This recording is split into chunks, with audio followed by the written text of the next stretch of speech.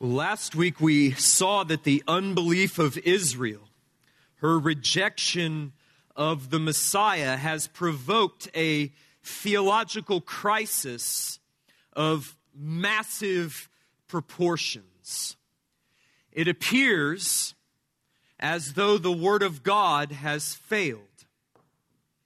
The Old Testament is replete with promises from Abraham all the way through the prophets of Israel's ultimate blessing and eternal salvation.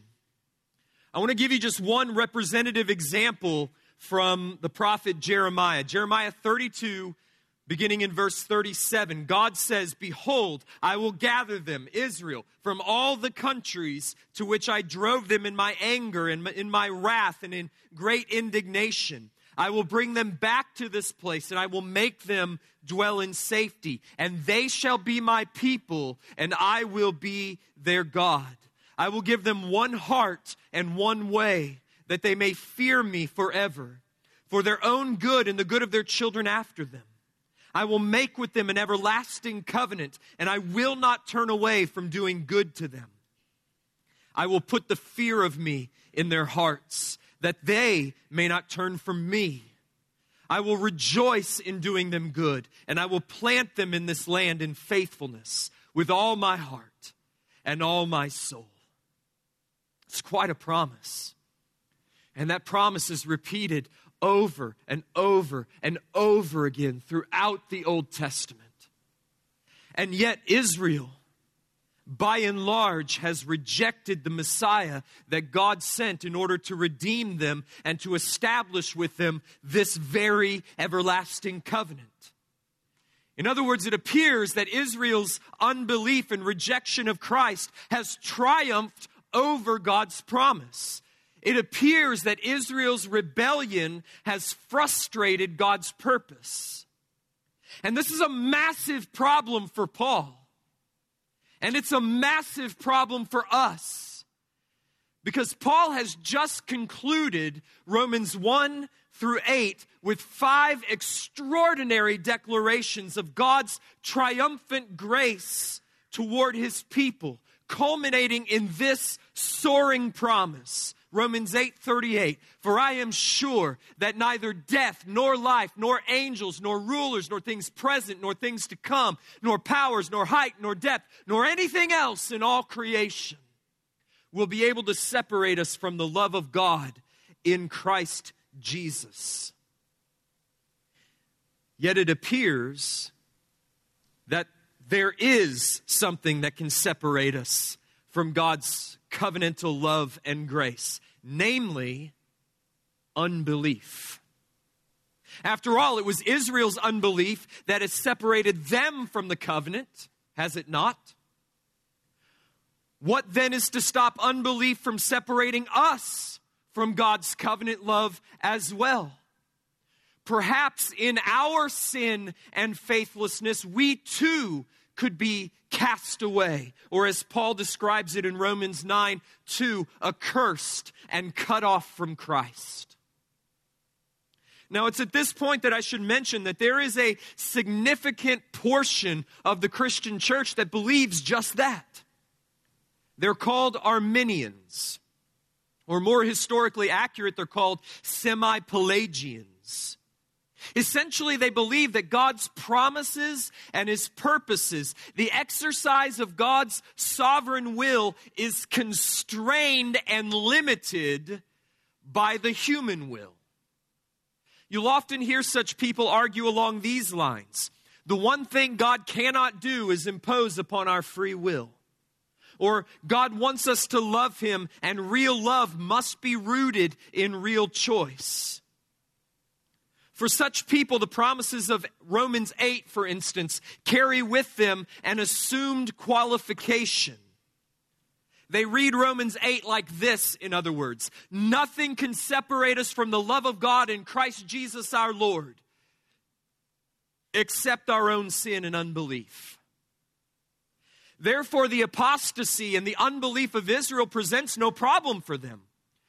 God offered to save Israel, and they refused. Where's the problem? In such a theology, there can be no real assurance because one's salvation is not eternally secure. It's entirely dependent upon human self-determination. Whether one is saved or not depends in the final analysis on one's faith or unbelief. Whether one stays saved or not depends entirely upon one's faithfulness. Now, traditional Southern Baptists, while not classical Arminians like Nazarenes or Methodists, traditional Southern Baptists still have their own way of handling this problem. Desiring to have their cake and eat it too, they affirm a doctrine of eternal security and a commitment to human self-determination. How? Well, they posit that once a sinner freely chooses to believe in Jesus, unconstrained by any outside external force, God then comes in and so changes their heart that unbelief becomes an impossibility. But really, I would say that such people are just inconsistent Arminians. Because what they've done is undercut their core assumption that God does not, indeed, He cannot impose upon man's free will. Why, I ask, would God not be willing to impose upon a lost man's free will, but He is willing to impose upon a saved man's free will, so as to remove from them the possibility of not believing? I thought real love required real choice. Apparently not, if after conversion, in this way of thinking, God is able to remove our freedom to choose not to believe. And indeed, He does so in order that we may love Him fully. Evidently, real love is not as dependent upon free will as many of us would like to think. But both groups, the classical Arminians and the inconsistent Arminians, have no idea what to make of Romans 9. Therefore, they either ignore it altogether or they resort to some interpretation by which God is talking about a corporate election rather than an individual election, an election of nations to temporal blessings rather than an election of individuals to eternal blessings. But as we will see, this interpretation fails to make sense of the text. The fact is that God made promises to Abraham, Genesis 12, 15, and 17. He made promises to Israel, Deuteronomy 30, Jeremiah 31 and 32, Ezekiel 36, and many, many others. He made promises to David, 2 Samuel chapter 7, that contain absolutely no conditions and no qualifications. God did not say to Abraham, I will make of you a great nation if, or I will make with you and your offspring after you an everlasting covenant if. God did not say to Israel in His promises of the new covenant, like we read from Jeremiah 32, I will circumcise your heart and that of your offspring so that you will love the Lord your God with all your heart and all your soul if.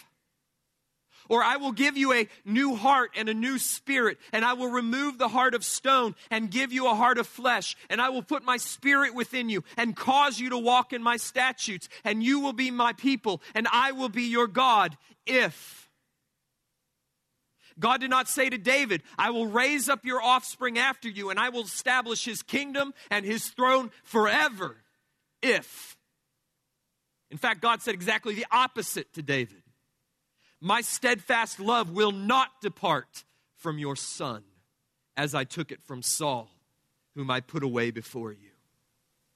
In other words, those promises are all of them unconditional, not finally dependent upon the faithfulness or the free will of Israel, but upon the sovereign purpose of God.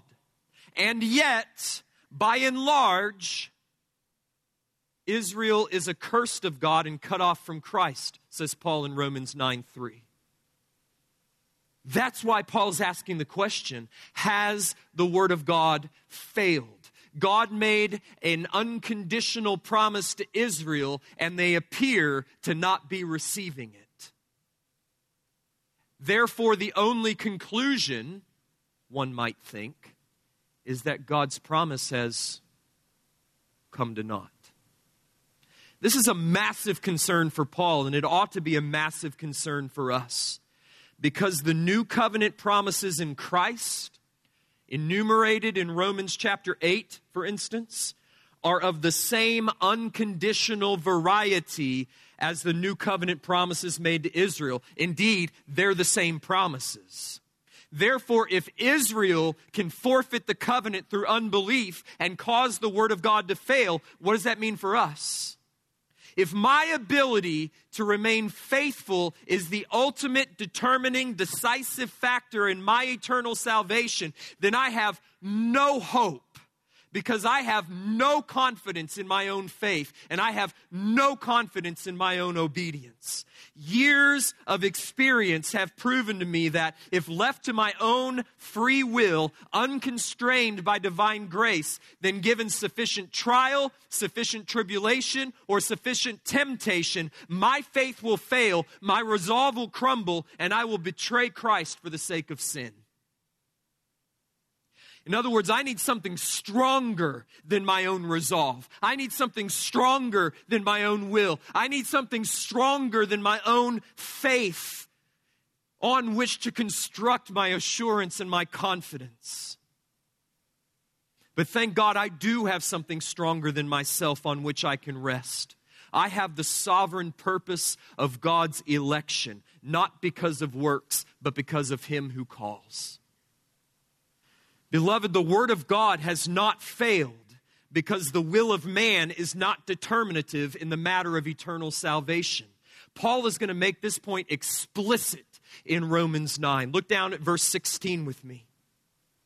So then, it depends not on human will or exertion, but on God who has mercy. Look at verse 18. So then He has mercy on whomever He will, and He hardens whomever He wills. That's bedrock on which I can build my hope. That is solid ground on which I can rest. Thank God for the doctrine of election. Now, the reason why the unbelief of Israel does not signal the failure of God to keep His promise is stated in verses 6 through 8. But it is not as though the word of God has failed. For not all who are descended from Israel belong to Israel, and not all are children of Abraham because they are his offspring. But through Isaac shall your offspring be named. This means that it is not the children of the flesh who are the children of God, but the children of the promise are counted as offspring. In other words, according to Paul, the reason why Israel's unbelief and rejection of Christ does not mean that the word of God has failed is because the covenant of grace was not made with all Israelites, but only with some. The covenant of grace was not made with all the children of Abraham, but only with one, namely Isaac. Paul then draws a principle from this, that being a child of the flesh does not make one a child of God. Rather, being a child of the promise makes one a child of God. Now, in order to make sense of Paul's argument, we need to understand first that there were actually two covenants in play with regard to Israel in the Old Testament. There was the covenant that God made with Abraham. We'll call it the Abrahamic covenant. And there was the covenant that God made with Israel as a nation. We'll call that the Sinai covenant, or the Mosaic covenant, or the Old covenant. Now, what makes this confusing is that these two covenants are intertwined to such a degree in the Old Testament as to be barely indistinguishable. To make matters worse, there are times when God speaks to Abraham in anticipation of the future covenant with Israel, and there are times, many of them in fact, when God speaks to Israel with reference to the original covenant to Abraham. Did we not have the New Testament, we would probably conclude that these covenants were one and the same. That at Sinai, God was simply restating what he had said to Abraham. But it's not true. Paul, in fact, is the first one to separate these two covenants and to treat them as distinct. And this distinction holds the key to Paul's argument in Romans 9 through 11 and in other places like Galatians 3 and 4. Indeed, it holds the key to Paul's entire gospel. So let's look at these two covenants and let's see how they are distinct in order that we can understand what Paul means in verse 6 when he says, not all who are descended from Israel are Israel. I contend that in that verse he's speaking of two covenants. Not all who are descended from Israel, that is, not all who are part of the Sinai covenant, are Israel, that is, partake of the Abrahamic covenant. When God called Abraham out of Ur of the Chaldeans, out of Babylon, he established with him a covenant which is described in Genesis 15. That night God appeared to Abraham and he told him to look up at the stars and to number them if he could. And he said, so shall your offspring be. And Genesis 15:6 says that Abraham believed God and he counted it to him as righteousness. God then gave to Abraham a sign of his promise. He performed a covenant ceremony. A ceremony that's very strange to us, but it was very familiar to people in the ancient world. In this ceremony, Abraham brought sacrificial animals before the Lord, and he slew them, and he cut them in half, and he placed them on opposite sides of one another. Then the Lord, actually, technically, it's a theophany or an appearance of the Lord in the form of a smoking fire pot and a flaming torch. The Lord passed between the sacrificial pieces. Now, there's three important notes to point out about this Genesis 15 covenant. First, it's a covenant of promise. It is an unconditional covenant of grace. You will look in vain in Genesis 15 for any command or any obligation that God lays upon Abraham. It is sheerly a one-way promise. Abraham, I'm going to make your descendants as numerous as the stars. God promises Abram a son of his own flesh, verse 4, innumerable offspring, verse 5, and the land of his sojournings, verse 7. And he commands nothing in return. It's an unconditional promise. Second, it's a covenant through faith. Abraham believed God's promise, and God counted his faith as righteousness. Now, Abraham wasn't righteous, but God counted him as righteous because he believed God's promise. God justified, to use Paul's language, God justified Abraham through faith alone, which means that all of his sins, all of his deceptions, all of his past idolatries, all of the guilt of his former paganism when he, like the rest of the citizens of Ur, worshiped the moon god, all of that was forgiven to him, washed away, and God declared him righteous in his sight. Why? Because Abraham did something? No, because he believed God's promise. Third, it's a unilateral covenant. In other words, God took upon himself the responsibility for fulfilling the covenant promise. This is the meaning of that strange ceremony. This is why God and God alone passed through the pieces. You'll note that Abraham did not pass through. The idea behind this ceremony is that the one who passes through these slain carcasses is saying, let the same fate befall me if I fail to keep the covenant. In other words, God took upon himself the responsibility for the covenant, and he took upon himself the curse if he failed to keep it. But there's another covenant ceremony between God and Abraham, and this one is described in Genesis 17.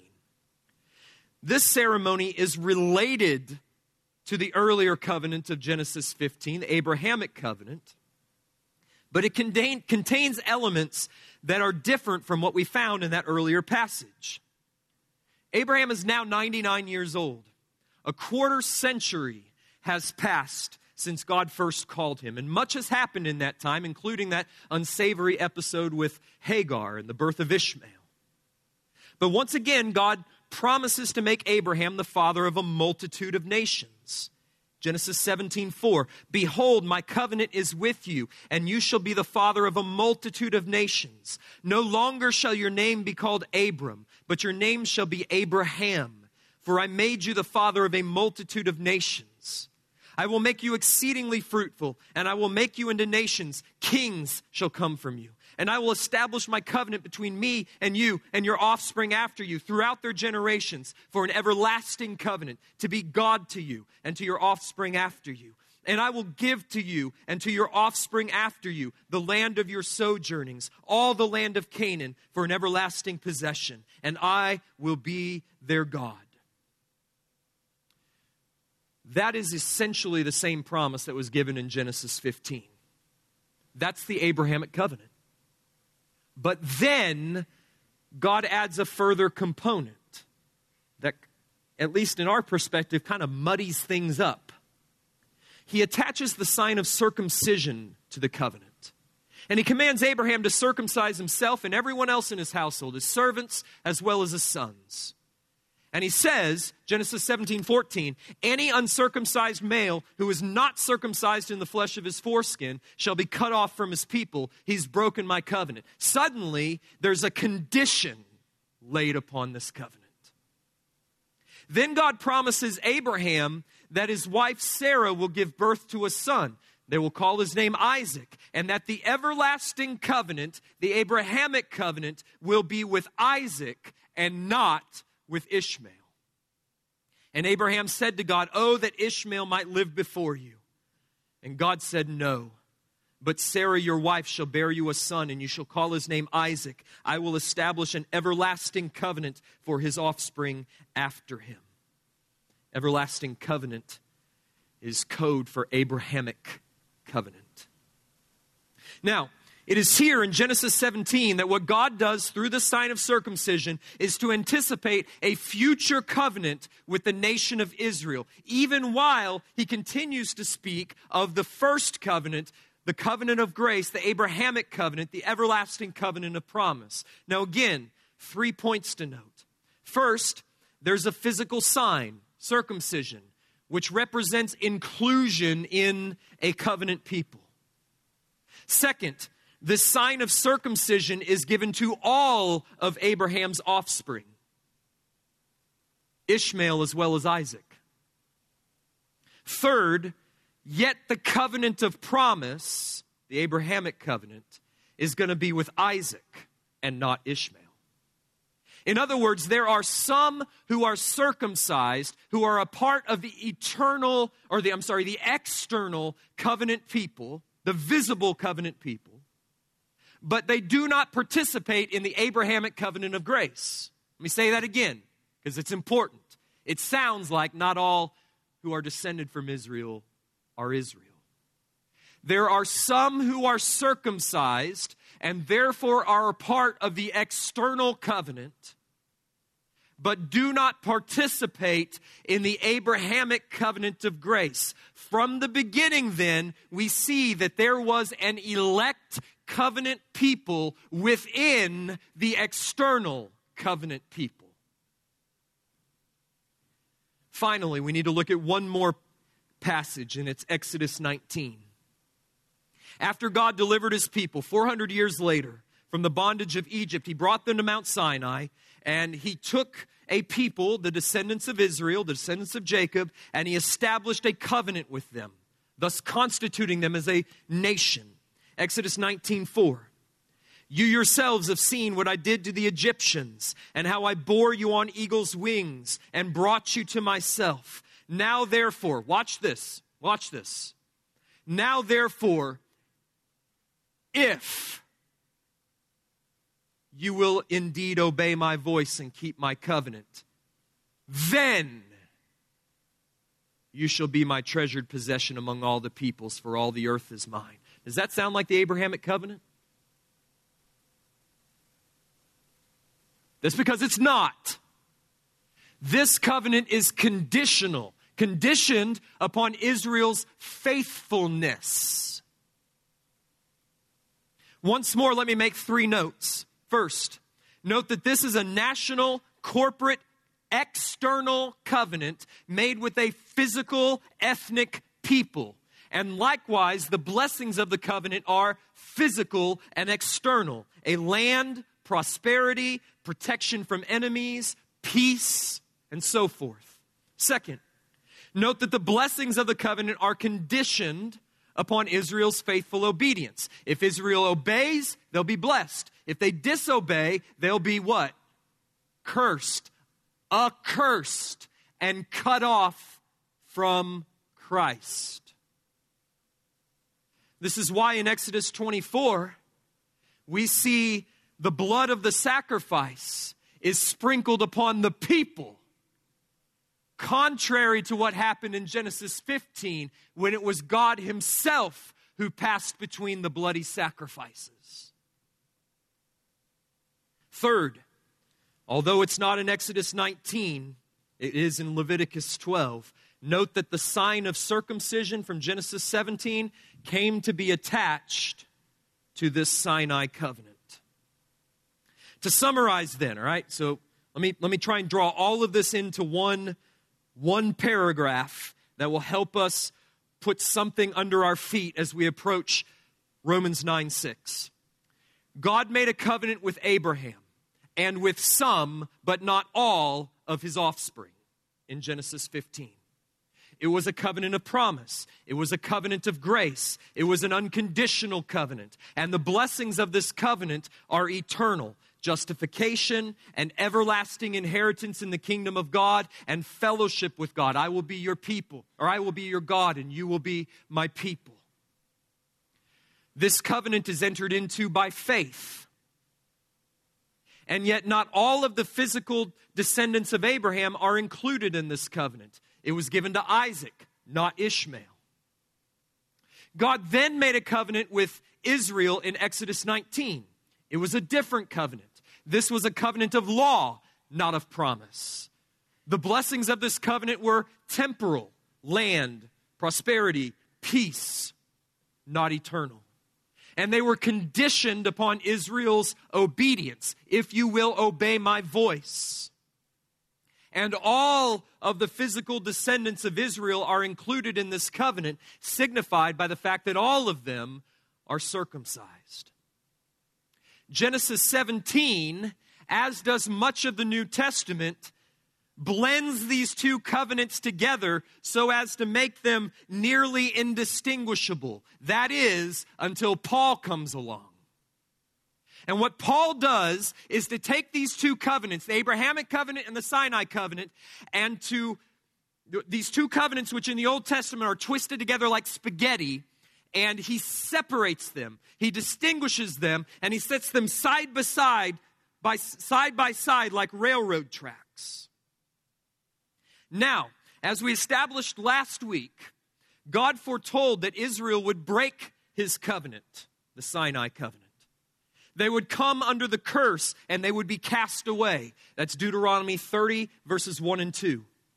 But then he promised that he would redeem them. He would bring them back. He would circumcise their hearts so that they would love him with all of their hearts and all of their souls, and that they would keep his commandments. Deuteronomy 30, verses 3 to 6. Likewise, through Jeremiah and Ezekiel and the rest of the prophets, God promised that he would make a new covenant with his redeemed people. For instance, Jeremiah 31:31. Behold, the days are coming, declares the Lord, when I will make a new covenant with the house of Israel and with the house of Judah. Not like the covenant that I made with their fathers on the day when I took them by the hand to bring them out of the land of Egypt, my covenant which they broke, though I was their husband, declares the Lord. For this is the covenant that I will make with the house of Israel after those days, declares the Lord. I will put my law within them. I will write it on their hearts. I will be their God, and they shall be my people. And no longer shall each one teach his neighbor and each his brother, saying, know the Lord, for they shall all know me, from the least of them to the greatest, declares the Lord. For I will forgive their iniquity, and I will remember their sin no more. Now, here's the crucial point Paul is going to make. Okay? This is what he's doing in Romans 9:6. That promised new covenant that is found throughout the Old Testament, Deuteronomy 30, Jeremiah 31 and 32, and Ezekiel 36 and 37, and so forth.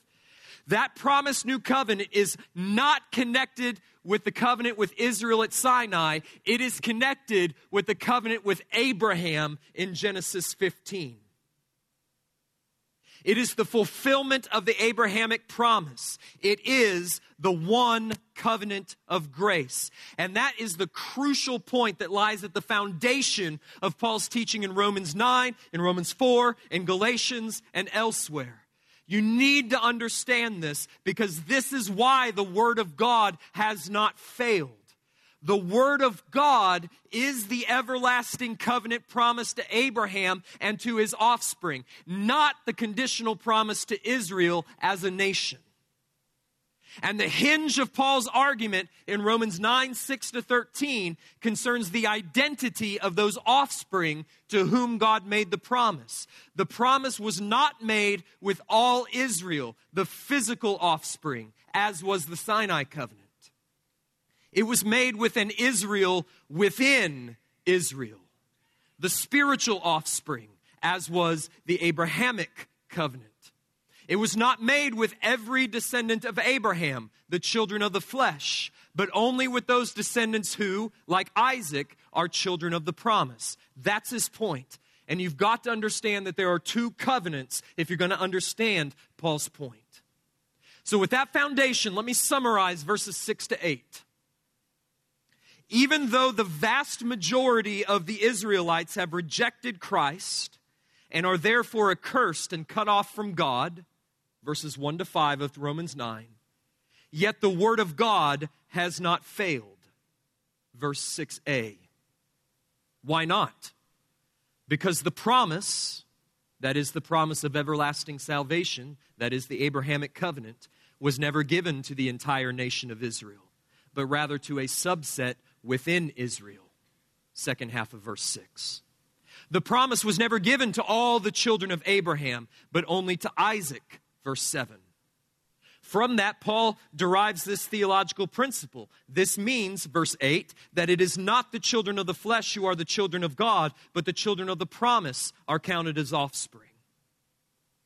So the recipients of the word of God, the everlasting covenant, the promise, whatever one wants to call it, they are the children of God or the children of promise, and they are not determined along physical, ethnic, biological lines of descent. They're determined by something else.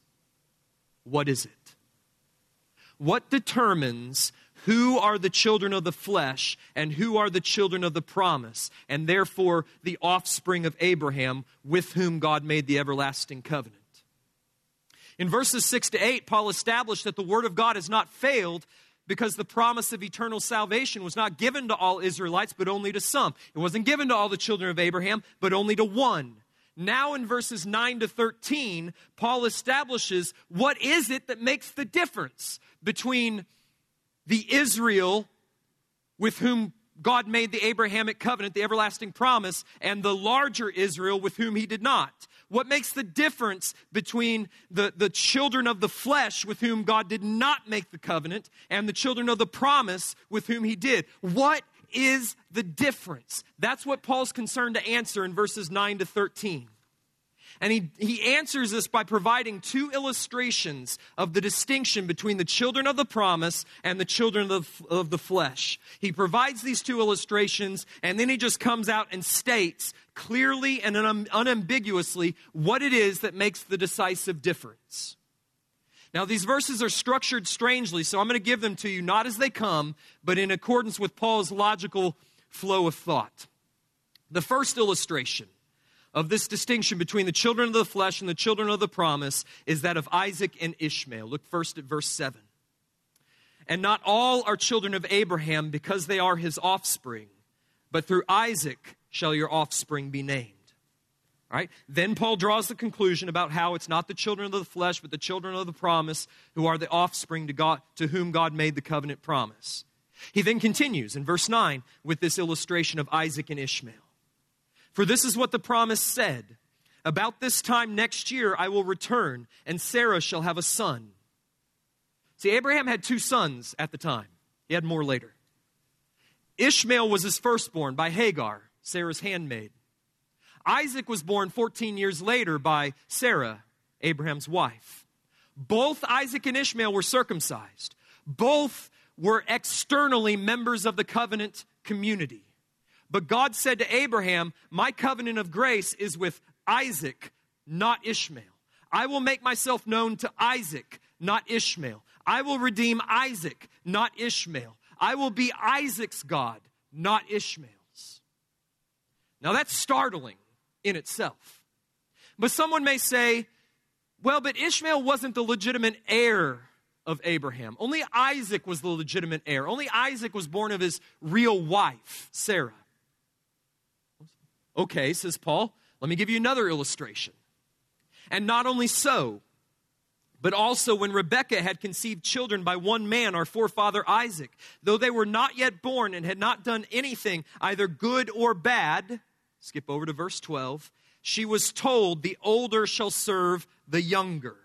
As it is written, Jacob I have loved, but Esau I hated. Now this illustration makes Paul's point even clearer. This time the 2 brothers are born of the same mother, so there's no question of legitimacy. Both are circumcised, so there's no question of external covenant identity. Furthermore, before they were born, before they'd done anything, either good or bad, God gave the promise to Jacob and not to Esau. So there's no question of morality.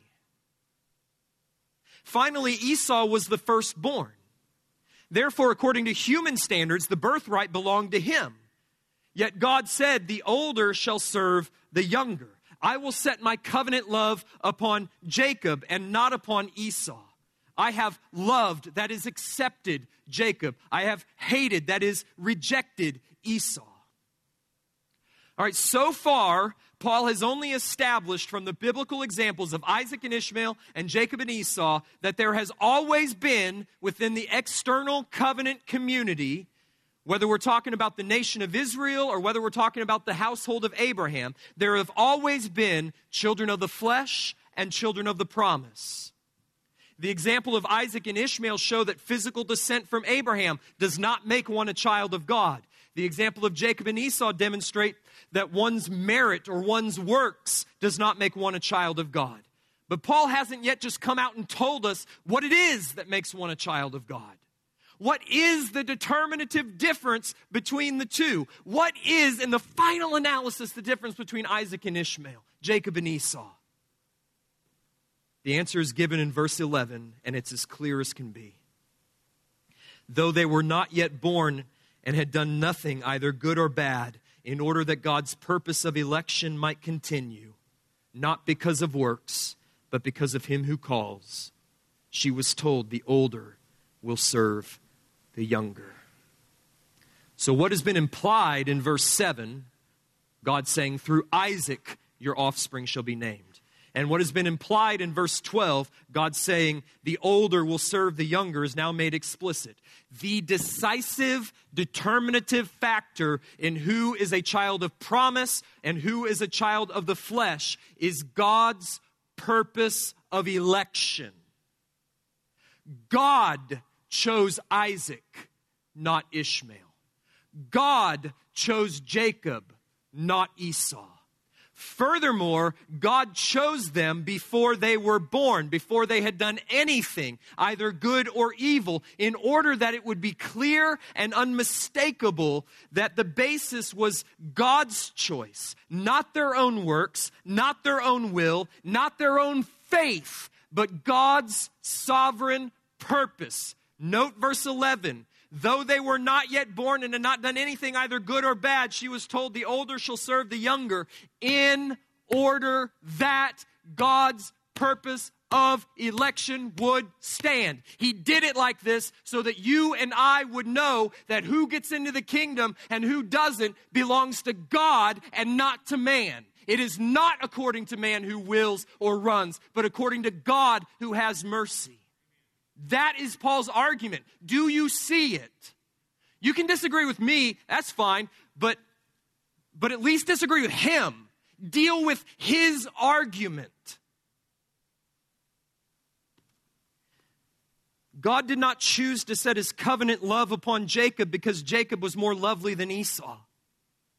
God did not choose to leave Esau under his wrath because Esau was more hateful than Jacob. God chose Jacob and not Esau, Isaac and not Ishmael because of his own purpose of election. Therefore, those among Israel who have received Christ by faith and are therefore a part of the true Israel, who are the true children of Abraham, the children of the promise, the children of God, are so, says Paul, because God chose them to be so. And the vast majority of Israel who rejected Christ and have squandered all of their privileges, in effect selling their birthright like Esau, are therefore accursed of God, cut off from Christ, children of the flesh, excluded from the covenant of grace, because God did not choose them. The word of God has not failed, says Paul. Indeed, it has accomplished the exact elective purpose for which God sent it out. That's Paul's main argument in this passage. Now, you may ask, some of you probably are, is that right? Is that fair? Is there injustice with God? It's interesting you should ask that because Paul asked the very same question in verse 14. And it's with that question that we will deal next week. This morning, I want to close by taking this doctrine of election and applying it to you personally. I want to do it like this. If I were to ask you why you believe when your brother or your sister or your neighbor or your friend or your coworker doesn't, how would you answer? How do you think Paul wants the Romans to answer that question, particularly the Jewish Christians in the congregation? Why have you accepted the Messiah and the rest of your countrymen according to the flesh haven't? What do you think he wants them to answer in light of what he's just said? Why have they accepted the Messiah when their family and their friends and their neighbor have rejected them and they just continue to go on to the synagogue, they continue to read the Torah, and they continue to trust in their own righteousness through the law? Now, of course, the same goes for the Gentiles in the congregation. Why do they believe on Christ when the rest of the Roman populace continue to worship at the pagan temples? What makes the distinction between the church and the rest? Based upon what we have seen in today's passage, how would Paul have them to respond? I think it would be like this. It was not according to my own birth or my own nationality or ethnicity, or morality, nor any other factor within me. It was according to God's purpose of election. It was according to the purpose of Him who calls. Now, how do you think you ought to respond? I believe Romans 9 gives you one answer and one answer only to the question, why me and not another? And that answer is God. This passage doesn't tell us why God chooses one and not another, but it does tell us that this choice has no basis in anything in us. God chose me, not according to my works or my will, not according to my faith or my faithfulness, but according to His own purpose and grace, which means He loved me. Which means He loves me still. Which means He will love me always. Why? Because He set His love, His covenant love upon me according to His own purpose and not my purpose. My purpose falters. His purpose is eternal and unchanging.